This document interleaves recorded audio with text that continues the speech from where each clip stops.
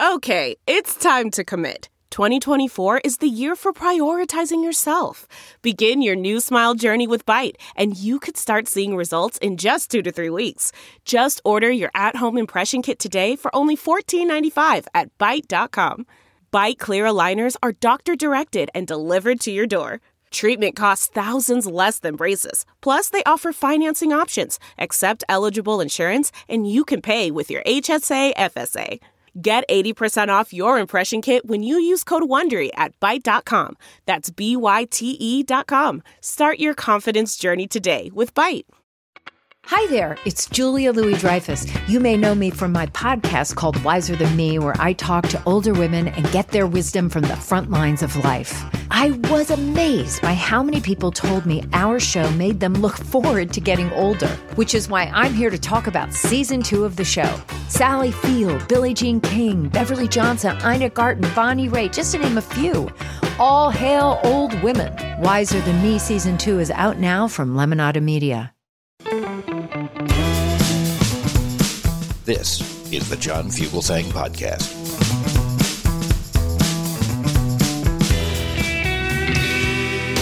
Fuck him.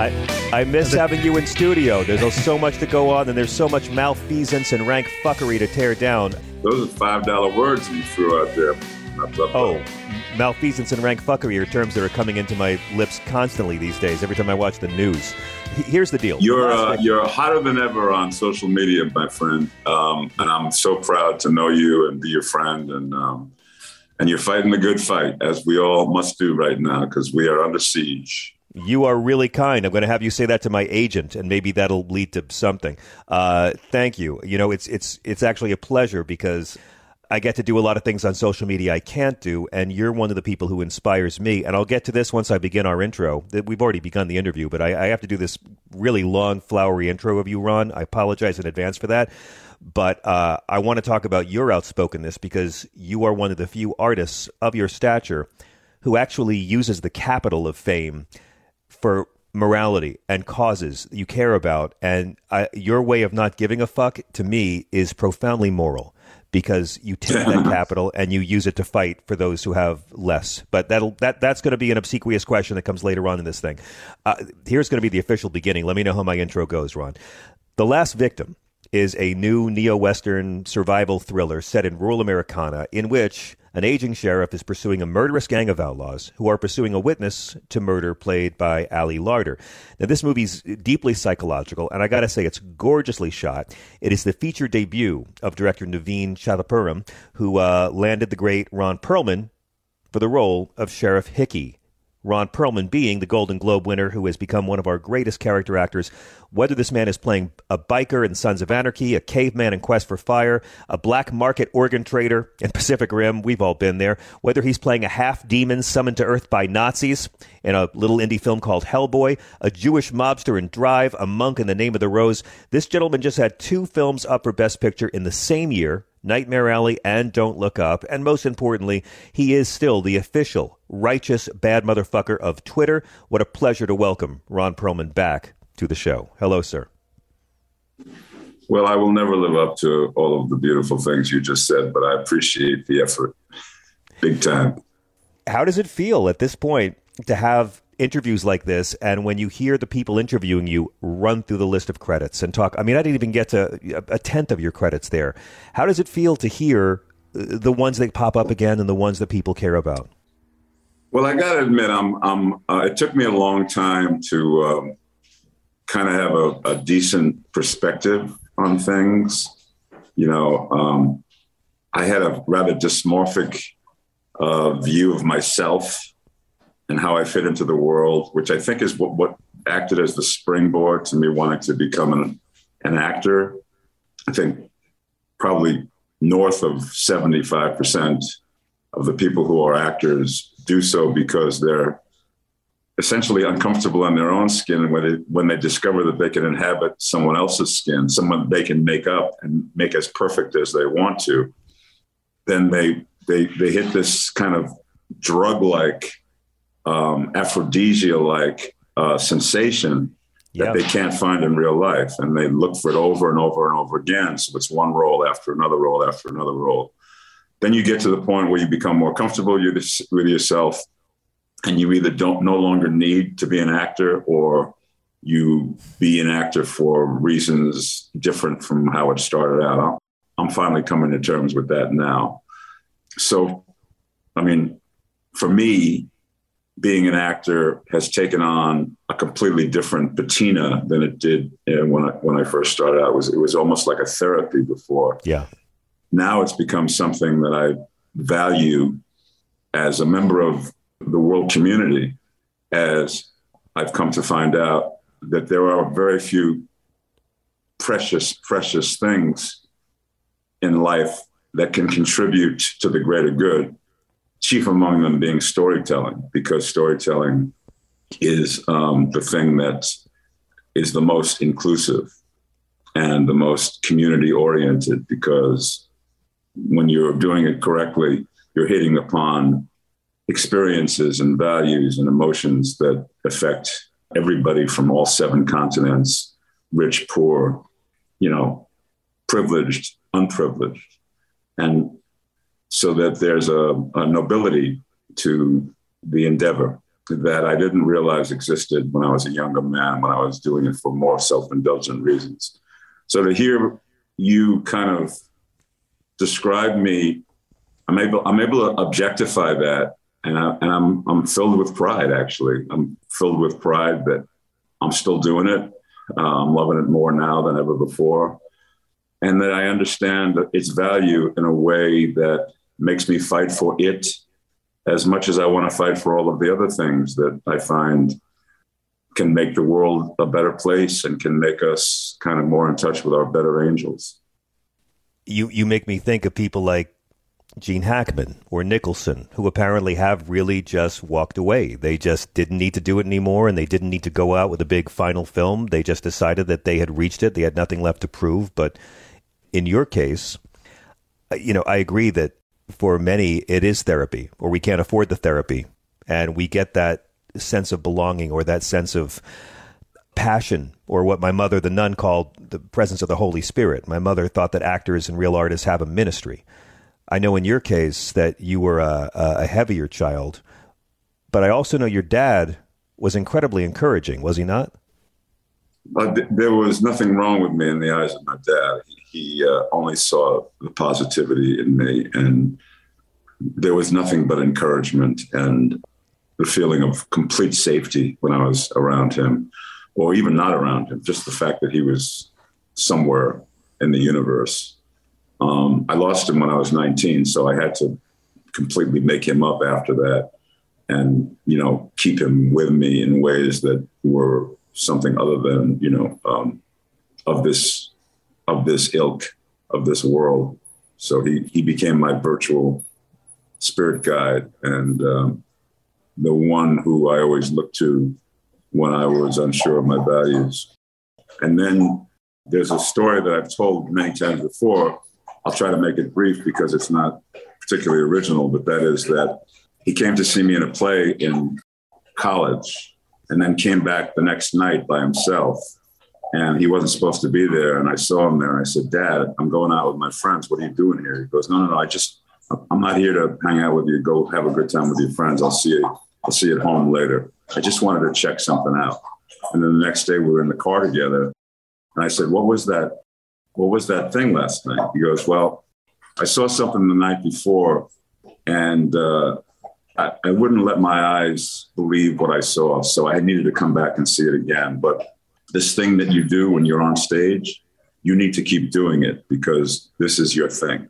And a year and a half later, he was gone. So it was almost like a deathbed instruction that I remain an actor, that I had found my calling, and that I was getting permission and guidance from the person on the planet that meant the most to me. So there was never any looking back after that.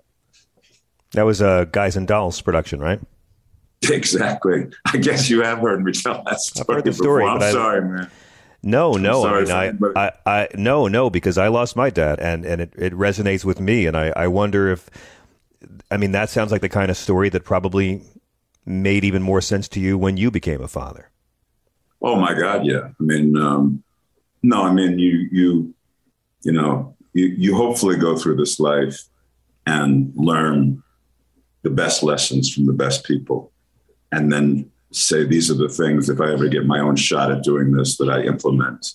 So much of the dad that I was based on what, all of the warmth and positive memories I had from my relationship with him. And I tried to just recreate that to the extent that I could with my kids. Ron, I know your big roles always get a lot of hype, but I've always wanted to watch you ever since Quest for Fire in any project that you choose, because I find the films you choose very interesting. I loved your work in Hand of God. I loved your work in Asher. And you signed on here to work with a first-time director for this new film. And I'm curious, what does it take for you to get you to say yes to a script and commit to that time? Well, it's basically always starts with the writing. If I'm reading something and I don't know what's going to come on the next page, for lack of a better word, it's a page turner, and it's a world that I've never seen before, or I have seen, but I've never seen quite this way before. And it's handled with intelligence and sophistication and nuance and multidimensionality. I am very, very, the next thing I do is look at the role that they're asking me to consider. And if I like the guy, if I want to spend time with the guy, if I feel like I can be effective playing the guy, then we go and try to make the deal. The thing about first-time filmmakers is my first-time filmmaker was a fellow, which I don't even know what happened to him, but his name was Guillermo del Toro. He was this kid from Guadalajara, Mexico, and boy, I wish him the best. Yeah, crazy kid with a dream. Yeah, a little Mexican kid with a dream. But this was the experience that changed the entire direction of my life. Was, being there to watch the emergence of a guy who's never done it before and who is now going to, contribute to a new trajectory in filmmaking. That's Guillermo del Toro did. So I've been kind of favoring the first-time filmmaker ever since, because I feel like, it's kind of a lucky charm. And I feel like the worst thing can happen is I'm wrong and the picture stinks and the guy has no talent, but that doesn't usually happen. In the case of this fellow, Naveen, who you pronounced his last name better than I ever could, just based on the fact that he wrote this script and that his observations about humanity and character and storytelling were as sophisticated as they were, I figured, he can't stray very far in terms of putting it on the screen. Right. So I jumped in, and now having seen the film, I was right. It's a beautiful film to look at. It's effective. It does exactly what it sets out to do. And I'm proud to be in it. We're going to take a very quick break. We'll be right back. This is Progress.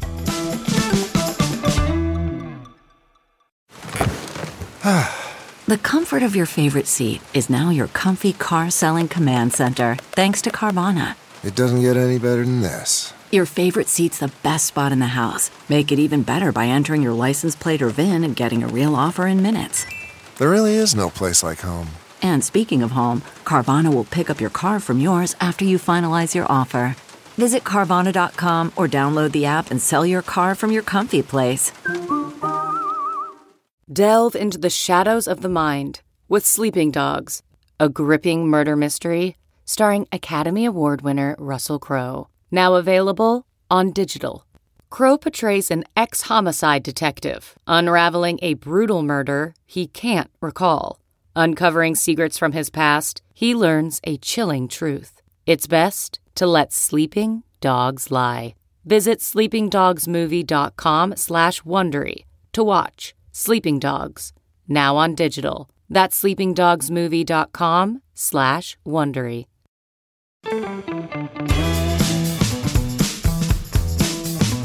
I'm John Fugelsang. This is Progress After Dark. I was watching the film and I was thinking about other roles of yours, and it occurred to me watching this movie that there's two kinds of strong men. There's the abusive bullies who prey on the vulnerable, and the protectors who look out for the vulnerable.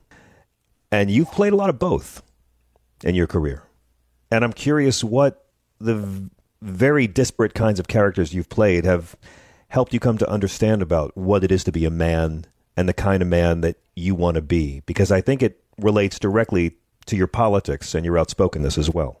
We were a very, very poor, lower middle class family. We lived in a 2-bedroom apartment, the 4 of us. It was always a rental. Nobody ever owned anything in the Perlman family until I bought my first house after my first TV series. I didn't know how to buy a house. I wasn't wired to buy a house. I got completely screwed with it. But I come from a long line of renters who never had a pot to piss in. And the thing that was always kind of the cornerstone of the philosophy around my house was justice and the lack thereof. How the little guy is always getting fucked. I could say that on your show, right? Yeah, it's encouraged. Yes. And it's encouraged? Yes, it's encouraged. You hear? Yeah, please. Yeah. Yeah, okay, great, because I came to the right place. So, I mean, in thinking about because I talked to you about this when I was on your show the last time, that I'm kind of 2 minds about this whole Twitter thing. Sometimes you feel like you're doing it. You want to feel like you're doing it for reasons other than self-aggrandizement, shining a spotlight on how clever you are, shining a spotlight on creating enough drama around you that people become more interested, or you just basically doing it because you're trying to raise your voice in service of an injustice and in service of people who don't have a voice or don't have the following that you have. So I'm always struggling with that. Really? That's surprising, because I see it as it's all self-promotion, but what is it that we're promoting, right? Everyone's there to promote themselves, but some of us do it to promote the causes of the less fortunate. Some of us do it to justify cruelty, and some of us do it to show off what we had for lunch. I mean, if everyone's there for the same reason, to say, dig me, it's what you do with that, I think, that matters. And it's why I think that what you do with it makes it so important. Yeah, I love you, John, but I don't know if I agree with you. Right on. Because there's a lot of motivations for, and the cross-section of people that I follow, some of the great minds and writers and journalists and artists and activists, they're the springboard for their desire to make a statement at any particular given time and place and put it onto Twitter is very different from a lot of people who basically have never had a voice that mattered, and now all of a sudden they have a platform and they're willing to say anything for attention. Yeah, those are 2 very different impulses. And so that's what I'm struggling with, is which one am I? So, in the midst of that dialectic, you try very hard to make sure that what it is you're doing is something that you absolutely completely have to say. Yeah. Because you're looking at a world that has completely turned itself upside down. You're looking at a situation that is almost unfathomable, and yet it's holding sway over the entire country and the entire world, etc. So there you have it. I get what you're saying. I got to say, though, that one of my favorite new film genres has been the single-shot Ron Perlman video he posts on Twitter, telling off whatever fevered political empty suit ego he's got to tell off. Because, again, celebrity might be the dumbest thing we've ever invented as a species. So to have that capital and to use it to call out these frauds and charlatans and fascists the way you do, I consider to be both moral and to be deeply entertaining, if you can do it. I mean, that's why, to me, I got to do it in joke form. I do political stand-up, and for me, I've got to try to make it entertaining. I don't want it to just be someone up there pontificating and ranting. And what you do is so entertaining. And the fact that, you're using this fame to get there, to me, it reminds me of a lot of your characters. It's, using the strength to fight for the little guy. That's your character from City of Lost Children. That's your character from Nightmare Alley, to bring it back to Del Toro, because the love you have for this girl and how you promised her father that you would protect her. I see the same kind of ethic in the causes you fight for that I see in some of your characters. It's a purposing of strength for good rather than for cruelty. Well, yeah, I mean, and there's, what you're seeing on social media, the rift between the two ways of thinking, and there are many other ways than two, but the two being, the blue state way of thinking and the red state way of thinking. Yeah. And the red state way of thinking is encompassing things that remind me now more of Sharia law and of ISIS than they do of, the founding fathers' vision of, a representative society where we are all grateful for our freedoms and liberties and willing to fight for them and fight against fascism and injustice around the world and fight for those who are so obsessed with power that human rights become something you would squash under your feet like an anthill. Yeah. So we have that living and thriving in the United States of America right now, to the point where, and the discussion is not hyperbole, we are one election away from losing our democracy. We just had a court ruling where we inched another few, not inched, but, miles closer toward authoritarian society with this Roe versus Wade bullshit that's happening. These three fucking assholes who lied in front of Congress to get their jobs. First thing they do is they do exactly what they said they weren't going to do. Exactly. And, I just personally want to say, sorry, you're fired now. You perjured yourself in front of Congress in order to get a job. You're fired. You're off the court. And next, that's what I want to do. That's what we all want to do. All of us who are fighting for human rights, which is a woman gets to choose what she does with her life, what she does with her body.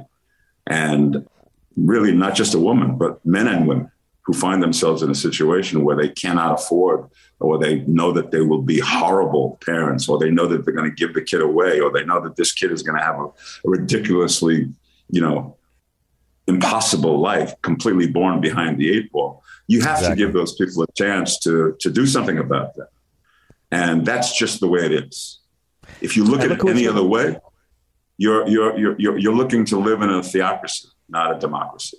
Yeah, well, and that's the playing field I fight on, because you can't use Christianity to justify putting women in cages for terminating pregnancies. If you go through the New Testament, it's not something that the Bible's against, and Jesus' religion wasn't against it. And what I keep coming back to is, and I want to get back to craft in a second, but it's hurting poor people. Rich women in these red states will still be able to see doctors. It's going to be poor women who can't leave the state to go and have a procedure done that are going to be hurt the most. And it's going to be these same red states that are going to see the hardest economic toll by having greater poverty and by having more businesses not want to move their business to these states because they have young female employees and they're turned off by the law. It's literally something that they've done. It's a racket they've run for 42 years on conservative white people. And in the long run, it's only going to hurt the conservative white people they're doing it for. That's what makes me crazy. And it's just pretentious, and it's un-American. And we stray. It's just another example of us willing to stray from the things that truly make us exceptional. Yeah. You can't use the word American exceptionalism anymore now that we've had 4 years of authoritarian dictatorship. Somebody who's willing to have a coup d'etat against the state in order to retain power. That's just fucking, you should see shit like that in banana republics. Right. And now we see them here in the United States. And the fucked up thing, John, is that the people who are living in these other states do not know the difference. And they're the first ones to talk to you about God and church. And they're the first ones to talk to you about patriotism. And they can't find their ass with both hands. They have no idea what we fought for in World War II. They have no idea what we fought for in Serbia and Correct. They have no idea that we stand for something other than ethnic cleansing. These guys would cleanse ethnicity, and they're doing it with their voting laws and their just dismantling of the Civil Rights Act and telling everybody you can only hold power if you're white. You can only vote if you're white. If you vote for anything other than that, we'll overturn your vote. It doesn't matter anymore. There's nothing more anti-democratic than that.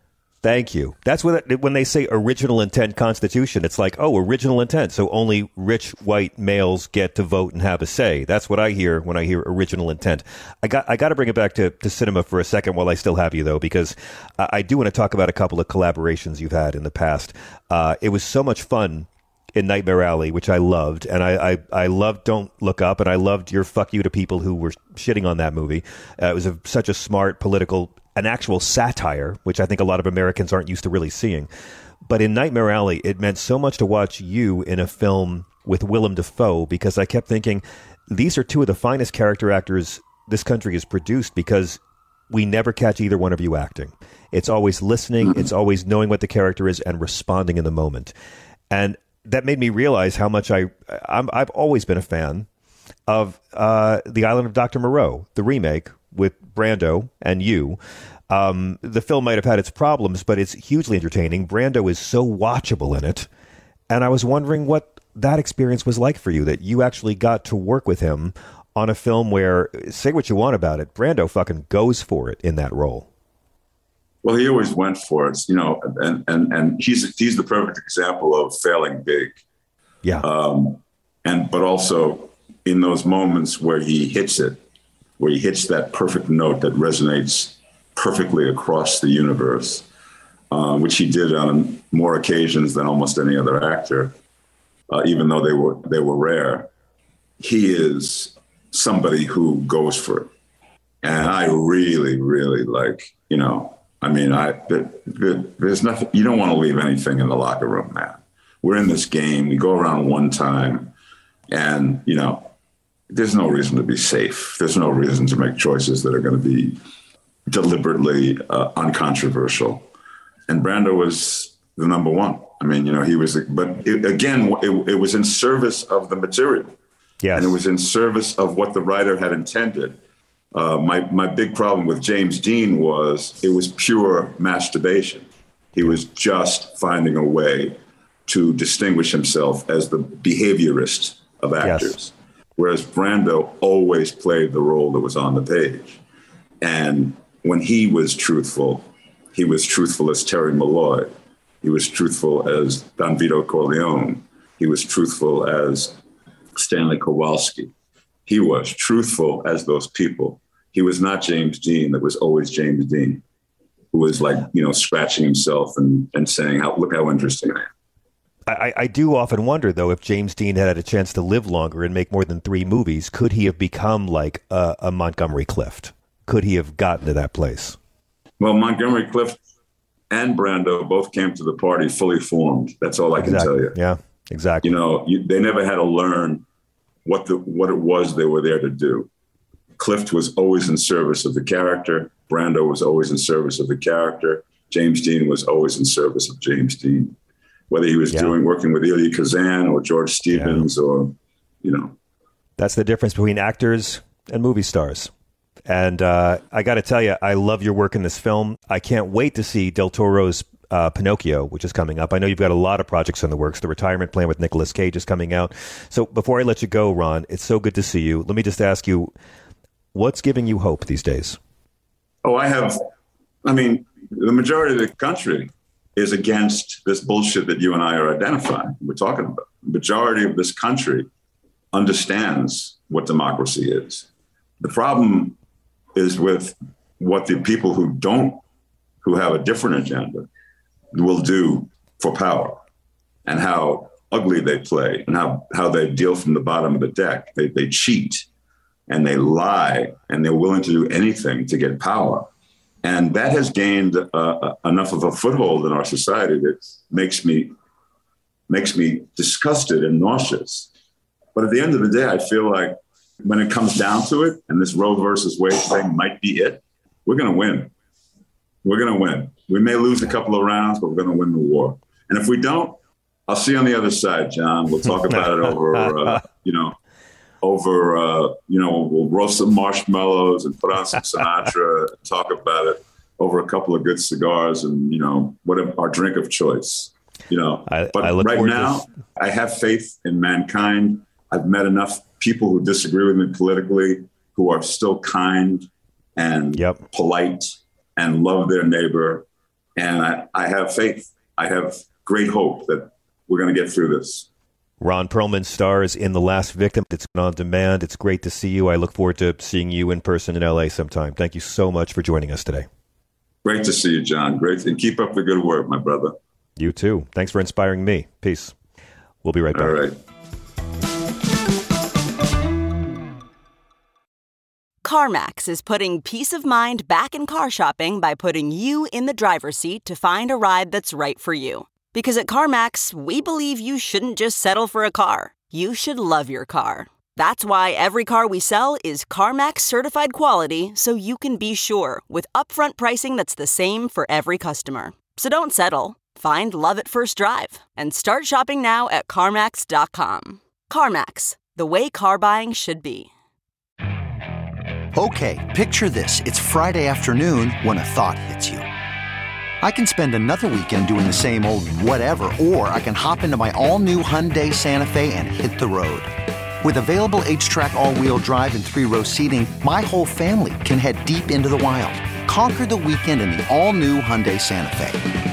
Visit HyundaiUSA.com or call 562-314-4603 for more details. Hyundai, there's joy in every journey.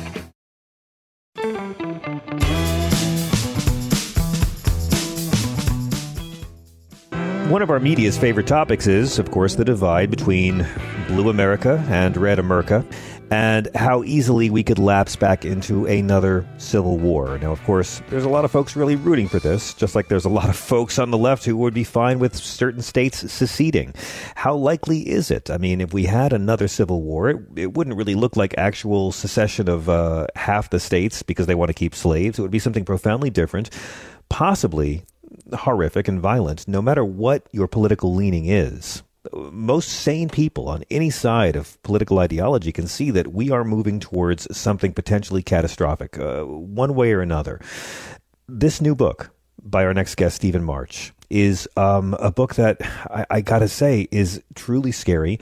There is a lot of hope in it, but this is not a book that pussyfoots around. Now, Mr. March is a novelist and a culture writer. You may have read his stuff in The Atlantic, The New York Times, or Esquire. His books include How Shakespeare Changed Everything, which is fantastic, as well as Hunger of the Wolf, and he lives in Toronto. Which I guess gives him enough of a perspective to have a really keen, clear eye on how much we can't stand each other here in the divided tribes of America. His new book is The Next Civil War, Dispatches from the American Future. It is a book that contains many possibilities that could spark chaos in our country. And it's a deeply researched work of speculative nonfiction. It's a fascinating book, and I'm already excited for the miniseries based on the book. Mr. March, welcome to SiriusXM. Pleasure to be here, John. Thank you so much. There's so much you've packed into this, and it's so well researched. And obviously, there are many different horrifying scenarios you go through that I'd like to walk our listeners through. But let me begin by first asking, how are you? How's your family and loved ones? How are you getting by during these scary, uncertain times? We're pretty good. I mean, they put the kids' schools back on Zoom school in Ontario here, so we're having to completely reorganize our family lives. But, the thing is, we're getting used to it now. This is the third time that I've had to do it. Yeah. But, we're all just exhausted by the endless decision making and the endless bother of COVID. But, I can't complain. I can't complain. I like the people I'm stuck with, and I think that's really all you can ask for. My brother-in-law lives in Toronto. I know exactly what you're going through. We're looking forward to it here in New York happening again. I know that when you began writing this book, there was no way you could know how timely its release would be. And we're having this conversation on the virtual eve of the 1-year anniversary of the terrorist attack on the U.S. Capitol. When did you begin working on it? And what specifically motivated you to take this particular potentially horrific project on? Well, I was sent by a Canadian magazine to cover the Trump inauguration in Washington, and that had a very Fall of Rome feel to it. That it just had really protesters really close to violence. I mean, at one point I'm standing on a car and then I realize that the car is on fire and I have to get out of there. Then I, panic and go and get cigarettes to calm myself down. And everyone I was walking with is arrested. And later I find out they're all charged with felonies. And it was very chaotic and it felt very spiraling out of control. And, more or less when I started to look into I was like, okay, I'm going to look into the American darkness here. I'm going to go talk to the Nazis because I'm very comfortable talking with hard right people, and I get along quite well with them, and they get along quite well with me, and I even enjoy their company sometimes. So I was going around doing this, and after a while, it just became very clear that when marriages reach the point that America has reached now, you sit the kids down and say it's time to talk about splitting up. Because it's just the violence and the violent rhetoric was always there, but now it's turning into actual violence, and that's when things tend to spiral out of control. I mean, in the intro, you address America's immediate future. I'm curious, before we get actually to the different scenarios, what do you think, in broad strokes, the next several years have in store for us here? I think they're going to be extremely difficult, and I think they're going to force a real evaluation of the basic institutions of American life. I think the political questions that have concerned Americans obsessively during the Trump years and even during the Obama years, essentially the horse race politics things, Marjorie Taylor Greene's Twitter account and so on, that's going to fall apart, and people are going to start to realize this system is not working. The problem here is not really the people. It's certainly not the American people. The problem here is really the systems that are decrepit and are falling apart and no longer really can be called democracy. I think, or rather they're getting that way. So, for example, by 2040, the best estimate is that 30% of the country will control 68% of the Senate. Correct. Well, it is inevitable. It is genuinely inevitable that a Republican president will be elected, whether it's 2024, 2028, or 2032, with many millions of votes less than the Democratic nominee, right? And so already, the Supreme Court justices, 5 out of the 9 Supreme Court justices have been selected by presidents who did not win the popular vote. Correct. And so when the abortion decision happens, it would be a completely different matter if people felt that the Supreme Court was a legitimate representation of the country's will, but they don't. And so, the right has always kind of had this suspicion that the American government was not reflective of popular will. And I think what's going to happen is the left is going to catch up. And right now we're still in a place where the left is trying to defend American institutions and preserve American institutions. And I think what's going to happen over the next 5 years is that's no longer going to be possible. It's just not going to be possible to defend these institutions. Right. And so then you get to big questions. Then you get to large political questions, radical political questions. And hopeful, my hope is that common sense and some kind of desire to maintain peaceful transition of power will persevere. But my fear is that it could very easily turn to violence. Yeah, I mean, I'm not one to believe there'll be a formal secessionist movement per se, like we saw in the 1860s, but I do think that what we saw a year ago this week, the terrorist attack on the Capitol, was in many ways a dress rehearsal. You state the U.S. is riven by sectarian conflict that cannot help but end at some point in violence. How certain are you? And what makes you so... Well, I've met a lot of the people who are on the other side, and they have the politics of the gun in a very literal sense. They are armed, and they want a violent revolution. And they not only do they believe that violence against the government is inherently American, which they get from the revolution, which they get from Confederate history in some part, but that's actually not really fair. That's a certain subset of that movement, but it's certainly not the whole of the movement. They really regard resistance to the government as patriotism in itself. And they regard things like paying property taxes as to be a form of enslavement. And so when you're in the grips of these kind of messianic forms of freedom, that just tends to lead to violence in a very clear way. I also would say that, January 6th was scattershot. It was not very well organized, and it had no leadership. And the next time none of that will be true. The next time there will be a much more conscious plan. You walk the reader through 5 potential scenarios as to what could happen. And it's fascinating. You've really, really researched all the possibilities horrifically and admirably. Can you give us an overview of the scenarios of the process by which you arrived at these specific 5? I'll running through them. It's the Battle of the Bridge, which would be seizure by local authorities of a bridge condemned as unsafe by federal authorities, drawing militias into armed conflict with an army. That was your first one.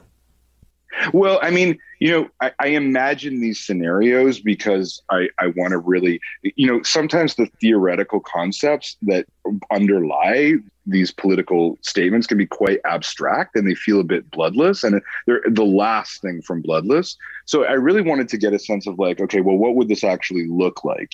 But they are imagined. I've just tried to imagine as little as I needed to. You know what I mean? Like I didn't need to push very far to get these kind of scenarios. So the first one is, a sheriff who follows the doctrine of interposition, which the sheriff's society believes in, which is that the sheriff whose only power is the only power who's greater than in the county is the president, essentially is entitled and is supposed to resist the federal government and federal authority. And that's already happened multiple times in America.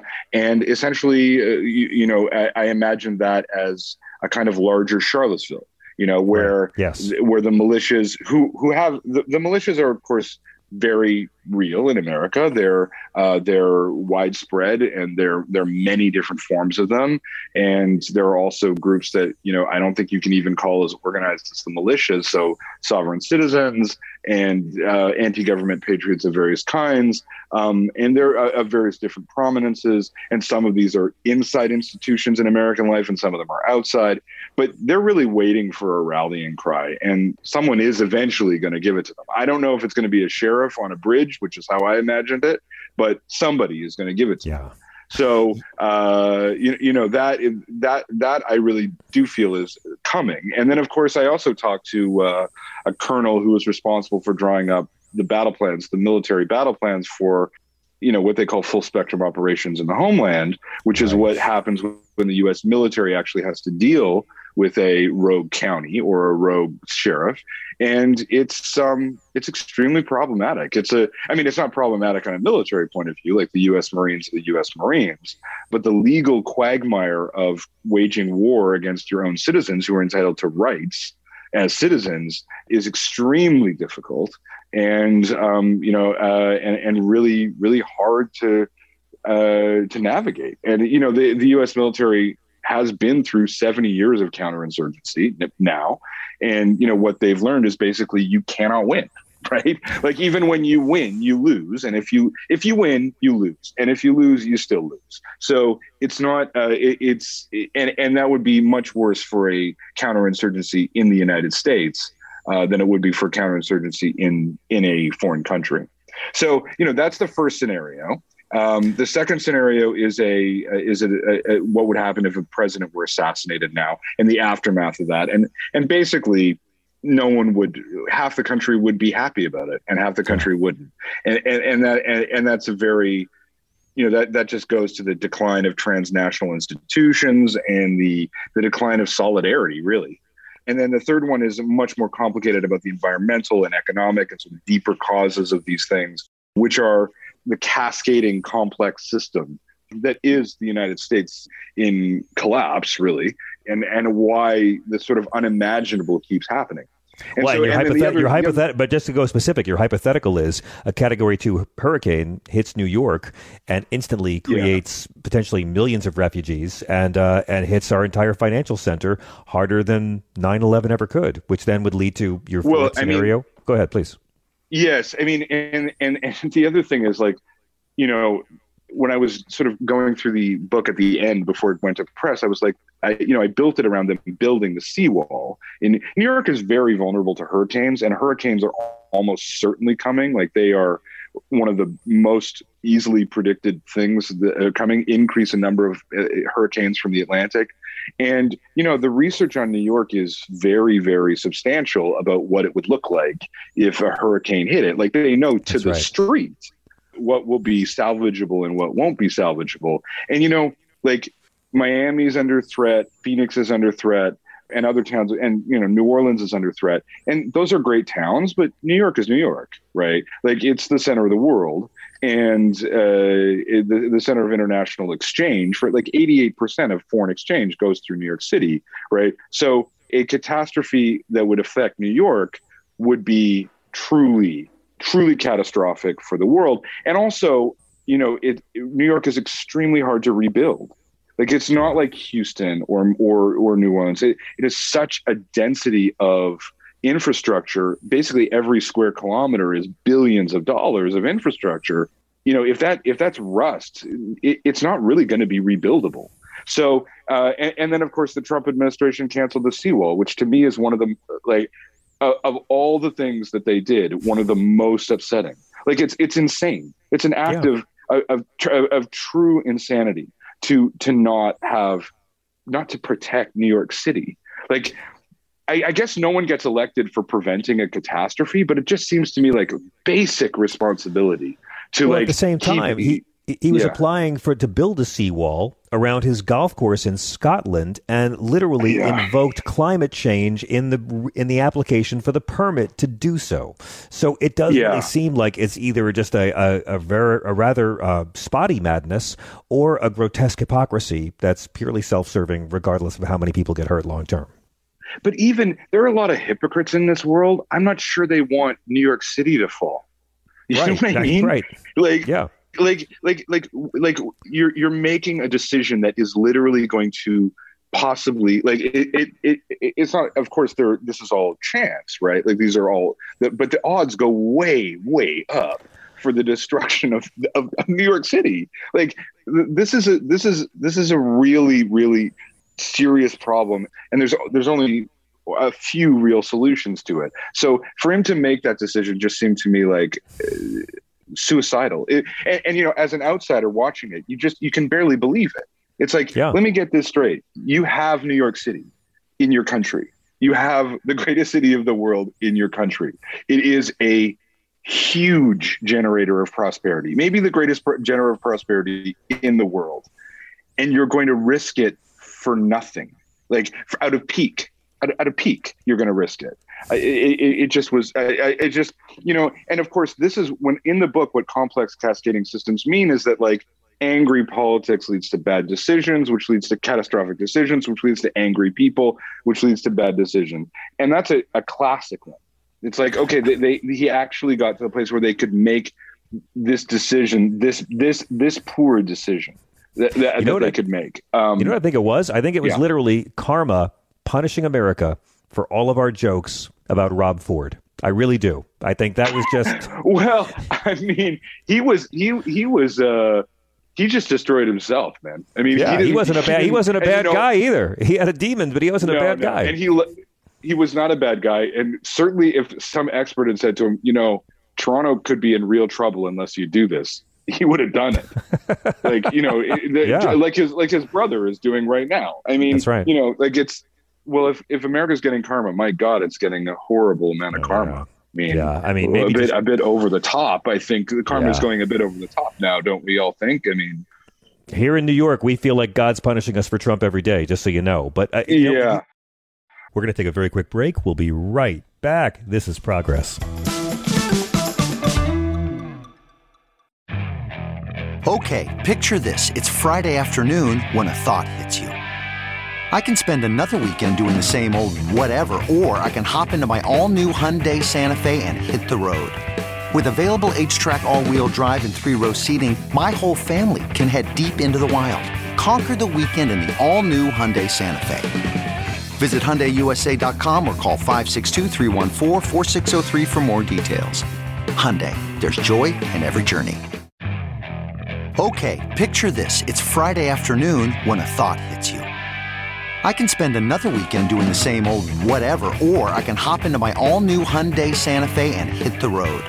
With available H-Track all-wheel drive and 3-row seating, my whole family can head deep into the wild. Conquer the weekend in the all-new Hyundai Santa Fe.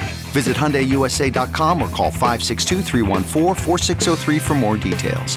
Hyundai, there's joy in every journey.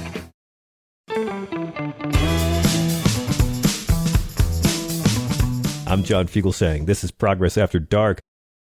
You outline these 5 different scenarios, and they're all terrifying, and they're all feasible, and so well researched. But you note they all have one thing in common, and that is what fuels them. Let me ask, what is that fuel in those scenarios? Well, I mean, I think there's several different factors happening at the same time. Like, that's the complex cascading system. You know, the two things I really think are big. So one is that the United States is entering a kind of post-policy phase, particularly in the federal government, where it can basically no longer make government. It can no longer govern. Like it's no longer like the Build Back Better bill to anyone in any other democracy. Like, the fact that this is a big deal is just, I mean, that in every other mature democracy, that's a Wednesday. That's a budget. Exactly. Like, that's not a substantial policy action even. And of course, it's consuming this huge amount of energy, and this is in a time when supposedly the Democrats control all the levers of power. So that's sort of already happened, I think, or is really very close to happening, where basically the Constitution is not working, and the governmental system is no longer capable of imposing substantial policies for the American people. But then the other thing is that, and this is something that happens all over the world, as African Americans, as Latino Americans rise to equality, and as America approaches being a majority minority country, the people on top hate that, resent it, and revolt against it, and it leads to violence. And the really fascinating thing is that happens everywhere. Like, that's not a particularly American pathology. It's not tied to America's unique racial history. It happens in India between Hindus and Muslims. It happens all over Africa. It happens all over the Middle East. So, to me, that is there are a lot of components at work here, but that's the big one. That's the energy generating. That's the toxic energy generator, if you will. Yeah. I mean, you lay it out beautifully. There are these two visions of America. One is multi-ethnic, and the other is white supremacist, aka the way things used to be. You write, hatred drives politics in the United States more than any other consideration. And really, you also point out... I wouldn't describe the other side, just to be clear, I wouldn't describe the other side necessarily as white supremacist. I would describe them as their vision of themselves as a settler republic.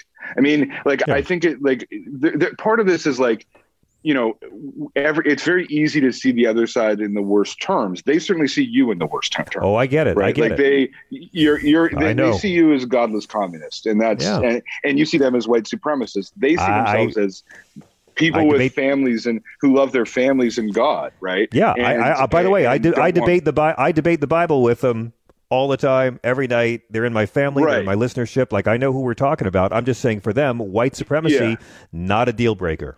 Not a deal breaker, but that's true. Yeah. I just think that one thing you have to keep in mind here is that both of these sides of this country have a positive vision. They're just in conflict. And so when you get out of the antipathy of trying to fuse these two sides into some unworkable whole, it's more like, well, if that's the kind of country you want to be, then you should go and be it. And we should go and be our own country, right? We should and I mean, of course, I think abortion is going to be the crack here, right? Yeah. Because I think for a huge number of liberal Americans, that's a true line in the sand. And for the other side, it is too. So, I think the brokenness here is also about just people who have different perspectives. They're just genuinely different people. Oh, I get it. Yeah. Yeah. I don't think that they are malevolent in their intent. I just think certain things aren't deal breakers. But, I have plenty of annoying liberals I can introduce you to as well. But when we began, you talked about the breakup of a marriage. And I like that metaphor. Yeah. But there's this other factor in play, which is with the breakup of any marriage, a lot of marriages stay together because of financial interdependence. We're not in a place. Yeah, we're not in a place where red states will secede from the union because, generally speaking, for the most part, the red states are receiving more money from the federal government than they put in, as opposed to states like New York or California. We're not really talking, though, in terms of civil war, about organized secession becoming two separate countries, are we? If so, could that financial interdependence be the thing that keeps us all in this marriage? Well, so secession is getting more and more popular all the time. I think it's now at 53% for Trump voting Republicans. And in California, it's at 41% of Democrats. What you say is absolutely true about finance. Like South Carolina takes $7 for every dollar it gives to the federal government. New York and in particular Massachusetts they're just extraction engines, and also Texas. They have a lot of money taken out of them for the federal government. But I don't think the reason that secession is so difficult. The financial questions are certainly problematic, but the real problems are that the U.S. Constitution makes it very difficult because of Article 14. So it doesn't have, like Canada, where we've nearly broken up twice, we have laws in place to sort of handle secession, like what it would look like and how it would work, because we've come very close, right? We came like 1% when I was within 1% of the population voting that way in 1995. So we have some kind of structure for that. America doesn't have any structure for secession. And then the other question is dealing with the UN, which is really, really tricky. Like to secede, you need to have the support of the Security Council, and you need to have the support of the home state to allow it. And that makes things very. And this idea, like the Ted Cruz's of the world saying, like, we're going to take NATO and so on. We're going to take NASA and so on. Like, no. Like it's all very well and good to talk that way, but you need the UN to be able to land a plane in your country, and you need the UN to be able to have internet protocols, and you need for international foreign exchange. So all of those problems are hugely complicating of secession. And quite thorny legal problems. I personally feel like secession is something that one of the better case scenarios for how this could end. It just seems to me like, as I said, when your marriages reach this point, you just break up. You just can't stand to live with each other. I know.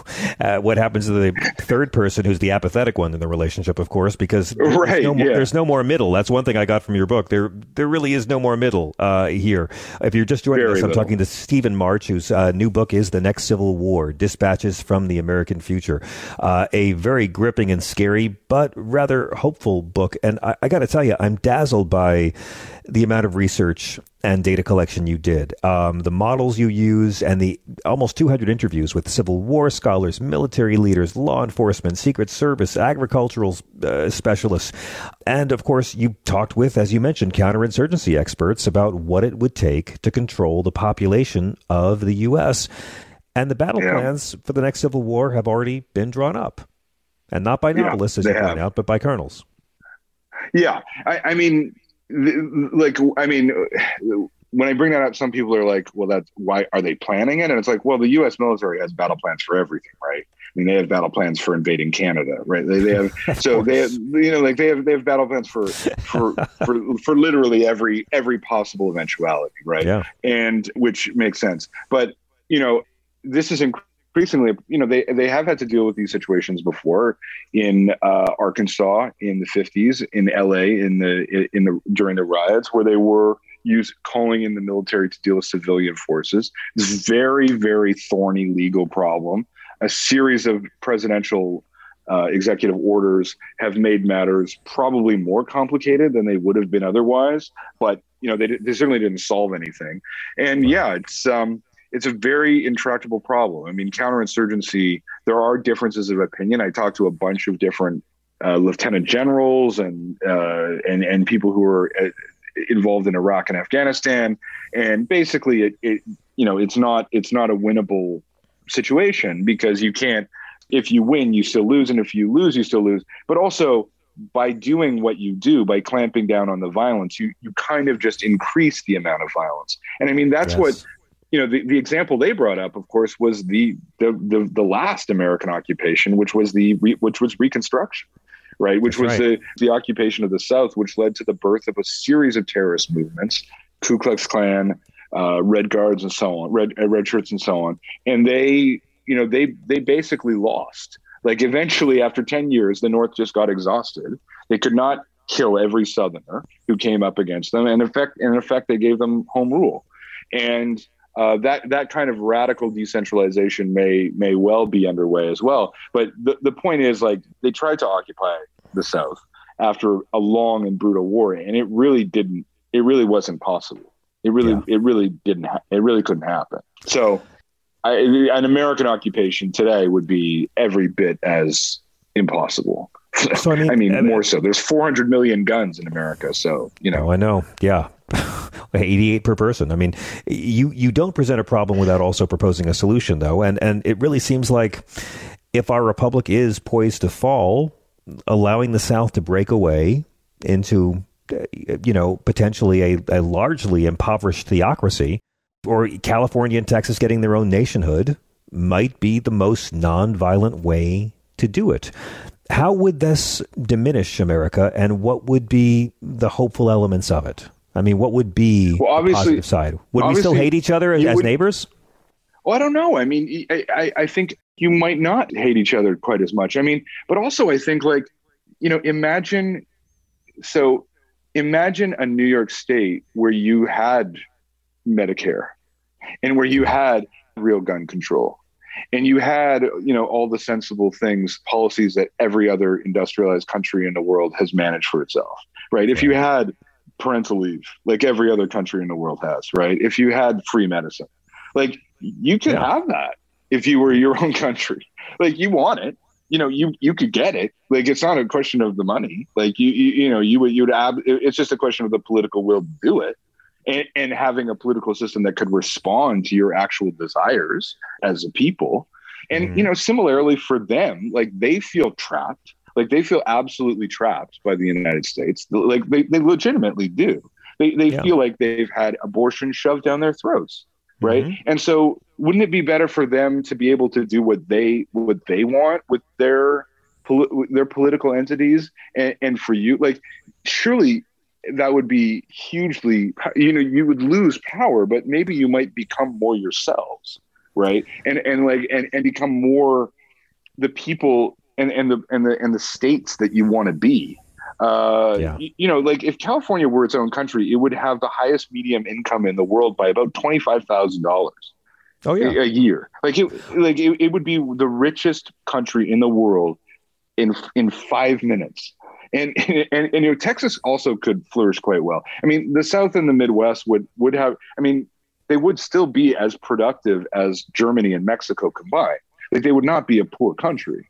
But and certainly the Northeast, like Boston, New York, Philadelphia, like Chicago, these megalopolises of huge productivity would still be immensely powerful. But at some point, you have to ask yourself, how much is this country preventing you from being from having the politics that you want? No, it's true. It's fascinating. I mean, we right now we're watching, two senators control the entire country. And as you put in the book, disunion would be the death of one country, but it would be the birth of 4 others. And I can't wait to have the modern Confederacy come to us for foreign aid. But, as someone who was raised in the North and the South, I totally I get where you're going with it. Yeah. And it may be inevitable. If it does happen, I hope it's nonviolent. But I want to end by just asking, in our final moments, what gives you hope for your neighbors to the South? Well, Americans are a unique people. Like, they are capable of reinvention to a shocking degree. And they're also, they do have this frankness about them, about the way that they talk and about the way that they act, that I find so admirable, and which, if any country can get to a politics based on practical realism about people, what people actually have, how people actually want to live, it would be Americans, because they've done it before. You know, they've reinvented themselves. It is the country of reinvention. And so what gives me hope is actually the Americans themselves. But, you know, that's, you know, the hope I don't have is that things are just going to work themselves out. Right. Yeah, like that's not what's going to happen here. Like it's not just going to be like, oh, 5 years from now, it'll all seem like a bad dream. That's not what's going to happen. It's going to take a conscious act of reinvention. But who better than Americans to do that? They are the people who could do. They are exactly the people, maybe the one people on earth who could do it. That's my hope. Stephen March, new book is The Next Civil War: Dispatches from the American Future. It is gripping reading like all your stuff, but this is just a dynamite, fascinating work that made me study the debate in so many new ways. Thank you so much for joining us on SiriusXM. Please come back anytime. Really great to talk to you.